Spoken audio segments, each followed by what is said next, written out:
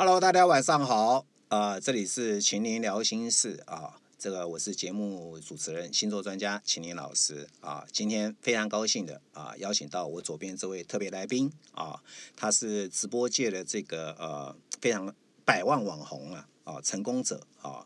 那他也透过直播达到财富自由啊。所以说今天呢，我们以星象来讨论的话以占星学来讨论，今年的3月冥王星进水瓶座。高科技的时代来临，高科技时代来临等于就是社群网络的时代来临。对，所以说呢，直播是不可避免、必会要的要件之一啊，就像开车一样，人人都要会直播，人人都要会开车。只要你想在这个未来的这个商业路上走下去，你不懂直播不行的。对不对？网络你一定要了解，一定要了解，对不对？网络时代的来临，网络时代来临其实已经很久了，但是呢，尤其我们两个早就开始了，还在这个沙滩上打不死的蟑螂，对不对？所以我们来分享直播最适合，对不对？没有错。我们陈老师呢，在很多平台都有直播。他的粉丝是超过100万的，男生女生都有，老的少的都有，老少咸宜，男女通吃，对不对？那代表说他在这个行业是非常努力的。我刚在播之前呢，就跟他聊过，就是呢，他要准备很多功课，唱歌跳舞、讲笑话、讲故事，通通都要来，对不对？自嗨这个直播真的是不容易啊！第一个呢，有些人一开始对着手机就一看就傻了，就不知道怎么讲话对不对？有些人在现实生活中很能够聊天，但是在网络上他不知道怎么聊天，因为没有人跟他对答。对，他甚至一看到手机就呆啦，因为很少人对手机讲话像白痴一样。刚开始的时候，我很多朋友跟我反映直播像白痴。那2017年的时候，2017那大家还在接触直播的时候，你知道我第一次直播买的手机是大陆手机，叫做美图手机。那个很好用。对，以前台湾没有手机直播的，就是你还要买大陆的厦门出的美图手机。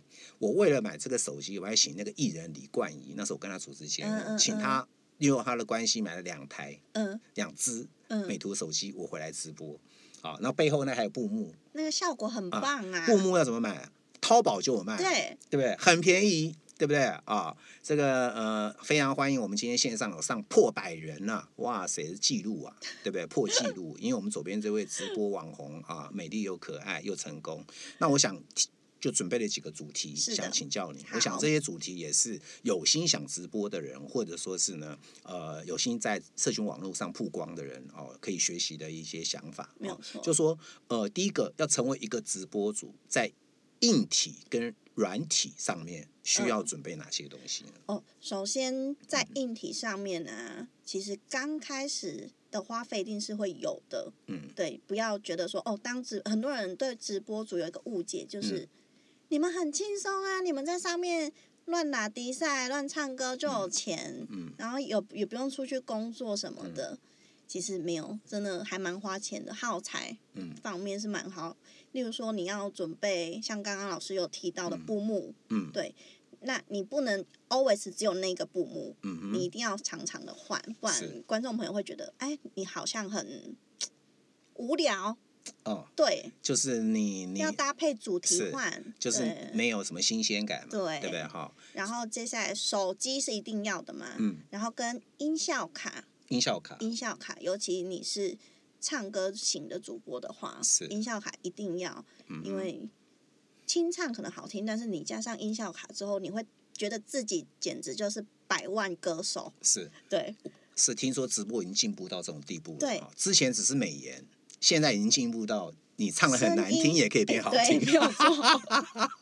这个手机也是随着这个直播时代不断的演化进步。对，然后跟灯也很重要。我看到有很多直播间是它跟摄影棚一样的那种等级的灯。我就是你就是那种的，对。那个灯大概1万多吧，一支灯大概1万多。好一点的要便宜几千块，便宜的大概3-4千块。3-4千块，2支吗？要看你的量。那如果说对一个刚开始没有什么钱的人他可能一只手机、一个手机架，再一个简单的一个圆形灯就可以了。对，就网络条件好一点。你可以去对，光滑买，对，刚开始可以这样慢慢赚钱的，慢慢换。OK， 好，对，那要什么心态呢？不要脸，真的不要脸。对，不要脸天下无敌，也不是这么说，就是我前几天刚好有看到一个可以跟大家分享，成功的人都是从不要脸开始的，因为要脸的到最后都不成功了。是不是？我跟你讲，这叫什么？你知道？这个叫心态问题啊。没有错。他所谓的不要脸，就是说呢，我们人你要从事一件事情，你就要下厨房，就不要怕热，对不对？你要走这条路，你就敢面对。对不对？其实很多人都是这样啊，想太多，什么就不用做了。不管是不是直播这一条路，任何事情都一样。你想太多就不用讨论了。只要这个是符合趋势的它确实是一个趋势，那你就去做就对了，对不对？我们两个都在直播这个领域都混了10几年了。对不对？我没有那么久了，我6、7年。他6、7年，我从2012年就在直播了。我在大陆直播平台直播，一直到台湾直播到现在。我从2012年直播到现在。那我如果有偶包的话呢，我大概不用播了，对不对？所以心态很重要，很重要，非常重要。我们不要在意有多少人看，我们尽量表演我们的节目。我们就像艺人一样，我们要有这个服务大众的心，对不对？我们愿意不断的来更新我们的节目，来做一个秀，让大家来看。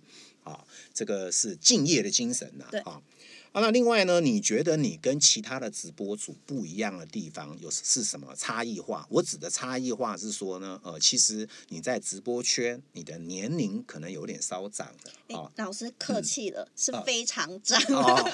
其实就像运动选手运动选手超过30岁就已经叫老了。对，那你为什么还可以以这样的年龄还可以打败那么多竞争对手？你觉得你成功的要件是什么？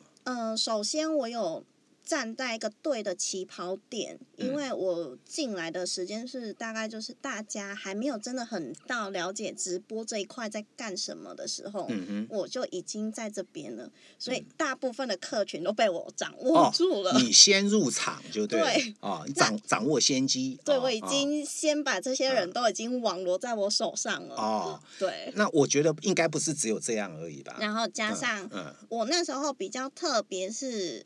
因为我是歌唱型主播OK。然后我那时候比较特别是，我是走在户外唱的我不是像因为疫情，你走外景就对了。我走外景的然后可能边带大家，今天这边有什么，那边有什么，然后一边唱歌，然后可能路人也会跟着你一起，也跟着入境。对，哇，这真的不要脸。对，然后因为路人是听不到我的音乐的。是。对，所以他们会觉得我一直在清唱，一直在乱叫然后一直拿着手机，然后这样子。这个真的是好看就是你不只把路人现况也进来了，对，然后你也带大家看一些美丽的风景，对，然后你再边唱歌给大家听，这我觉得这叫敬业精神，对不对？要是我就做不到，这个恐怕你也可以啦，因为你是女生嘛，然后你长得又可爱，人家愿意看这个节目嘛，对不对？加上你是先机，第二个应该这样讲说，你敢做别人做不到的事，没有错。再来，这是态度问题，对不对？你很敬业，那你是属于走歌唱型的曲声，所以那我可以问一下，那你可不可以现场秀一首歌给大家听一下？好那你准备带什么歌曲的名字呢？就来一个日不落。日不落，对，日不落是什么？蔡依林的日不落。蔡依林的哇，这蔡依林的歌都是要跳的。可以不用跳。好，OK， 那我们掌声给他日不落，来个副歌。我要送你日不落的想念，寄出代表爱的明信片。我要送你日不落的爱恋，心牵着心把世界走遍。你就是晴天，你就是晴天，我的爱未眠。不落的想念，飞在你身边，我的爱未眠。耶！大家给掌声，好棒，好好听，听起来好像是你是这个经过机器音效卡出来的。哎，你歌声不错哎，谢谢老师。哎，我讲真的，不像我是走音歌王啊，对不对？我每次唱歌就被我女儿笑，因为我女儿学音乐了。我有看到声乐冠军对，他也弹钢琴，然后就觉得他说你都走音，然后怎么样就很糗，对不对？那这个真的好听我觉得我是你的粉丝的话，我很想听你唱歌。这个而且你是敢唱。有些人真是我不怯场，对，主要是对，因为其实演那么久的经验了这是应该要有的那因为呢，这个我们后面还有几个主题想访问你，但是因为我们呢这个呢，先进一下广告。对，我们先来休息一会儿好的OK 好。